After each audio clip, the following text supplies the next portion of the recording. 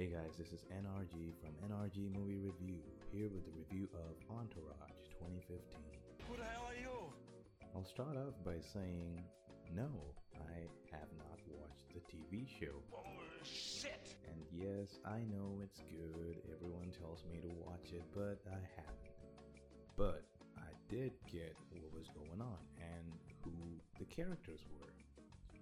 So you don't have to watch the TV show to get what's going on, which is a good thing. No shit. Now, was it a great movie? Definitely not. Was it funny? Yes, it was. Was it entertaining? Well, maybe. It's just one of those movies where there's nothing wrong with it, but at the same time, there's nothing really great about it. Is it the scars? Maybe if you're a fan of the TV show, this might be interesting, but if you're not, then this might be a gamble. Are you serious? Anyways, here's the story. Vincent Chase gets divorced and he's just lost in life, and he's looking for something new, something that will get him motivated, something that will define him. On the other side, Ari Gold has just started his own production company and he wants Vince to star in his next movie. Vince has one condition: he wants to direct the film. Go for it. With E as his manager and producer, Turtle as his driver, and Johnny Drama as a supporting man, the gang sets out to make a movie. After 8 months, Vincent finishes the production of the movie and is now in the process of post-production. To finish the film, Vincent needs more money, which means Ari has to get more money, which Ari does not like. But being the guy that he is, Ari sucks it up and he goes to Texas to talk to the biggest investor, Larson McCredel. Get down off them horses. I don't favor looking up to the likes of you. Larson sends his son Travis to LA to see the film and decide if they should invest more money or not.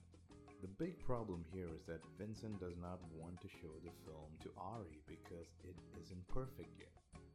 But after a lot of convincing, he gives a DVD to Ari and Travis. Shit hits the fan when Travis doesn't like the film and he wants to make changes to it. Hey, Ma! Now Ari has to find out why Travis doesn't like the movie and he has to fix this problem, which again Ari does not like, not one bit. Well, that's the main story. There are like several smaller stories like E waiting for the birth of his child with Slona. I'm pretty sure that I'm pronouncing that wrong. Slona. Sloan. Slona. Something. Just give it up. Turtle is trying to date Ronda Rousey, played by Ronda Rousey, a mixed martial artist in real life. She's the chick from Expendables 3, Fast and Furious 7, not 6. Don't know why that's interesting or relevant, just putting it out there. Ma, the meatloaf! Moving on. And Drama is trying to get back into acting. Drama is just like, you feel bad for Drama throughout the movie. He just has the worst luck. He just gets shit on by everybody. But at the end of the movie, he does redeem himself, which is pretty cool, I guess.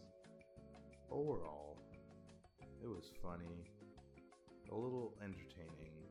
If you have the time, definitely watch it. Put that cookie down! I'll give this movie a 6 out of 10, and it's a too much time movie.